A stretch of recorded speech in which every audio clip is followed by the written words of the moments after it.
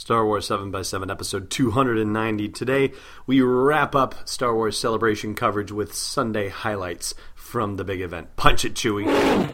No traps, no moisture, no committees. Just rebel-rousing fun for everyday Jedis. It's the Star Wars 7x7 podcast with your host, Alan Voivod. Destiny Unleashed. Hey, Rebel Rouser.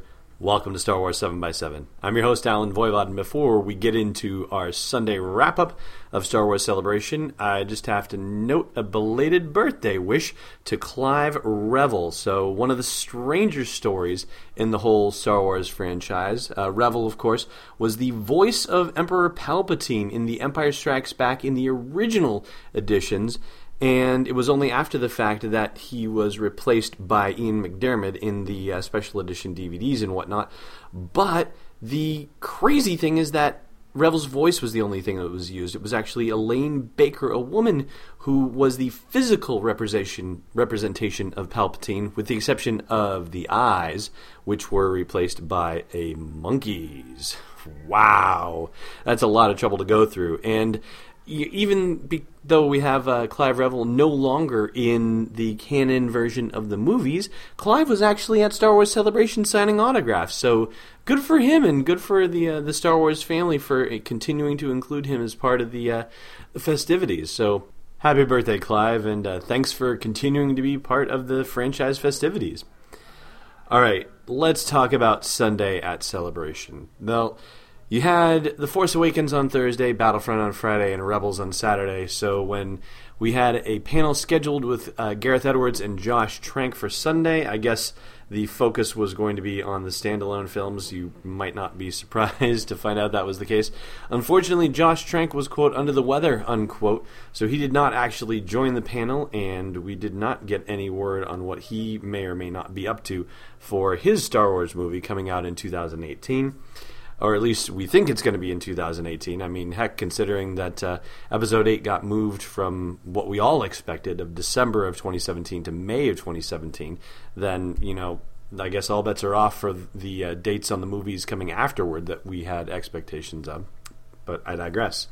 Gareth Edwards was on hand to talk about Rogue One, and they unveiled the new branding for it, I guess you would say, is that it's not going to be referred to as standalone films anymore. They'd prefer us not use that phrase. It's going to be the Star Wars Anthology series. And so the new logo says Star Wars Anthology Rogue One.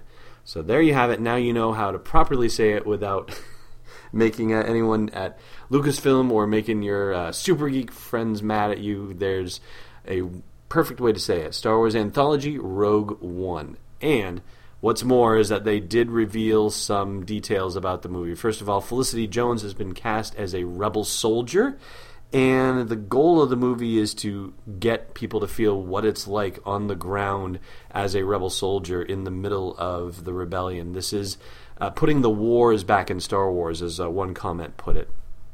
And it was also designed to be sort of the kind of war movie that would inspire George Lucas to make Star Wars in the first place. That was another comment from the panel that was held inside the main arena earlier on Sunday.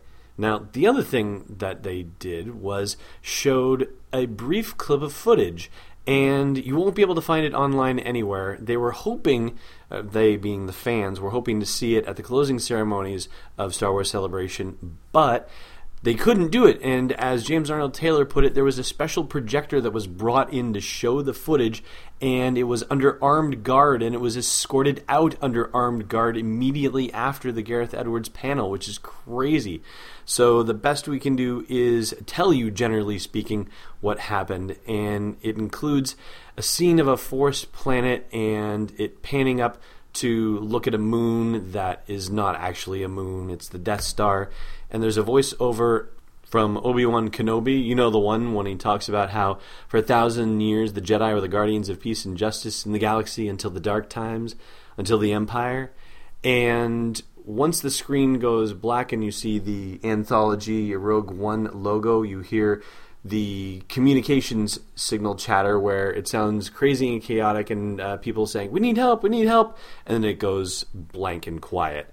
So you got very little, but you got a little taste of something. And they also shared a piece of concept art, which people were saying, ooh, don't post that, don't post that. They were supposed to keep it secret inside the panel discussion and for the people who were there. But StarWars.com has posted it on their live blog, so we are going to share it at the blog post for this show's episode at SW7x7.com.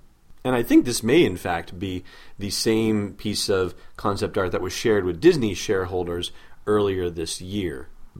And as for the overall plot of the movie, it has been confirmed. This had been rumored that it was going to be the case. Well, now it's confirmed. The film will revolve around a rogue band of resistance fighters who unite for a daring mission to steal the Death Star plans and bring new hope to the galaxy. All right, so let's turn it over to you. What do you think? Are you excited about the plot of the movie, or were you hoping for a different standalone movie? And do you like the use of Star Wars Anthology instead of the artist formerly named standalone movies? Let us know in the comments for the show's episode at SW7x7.com.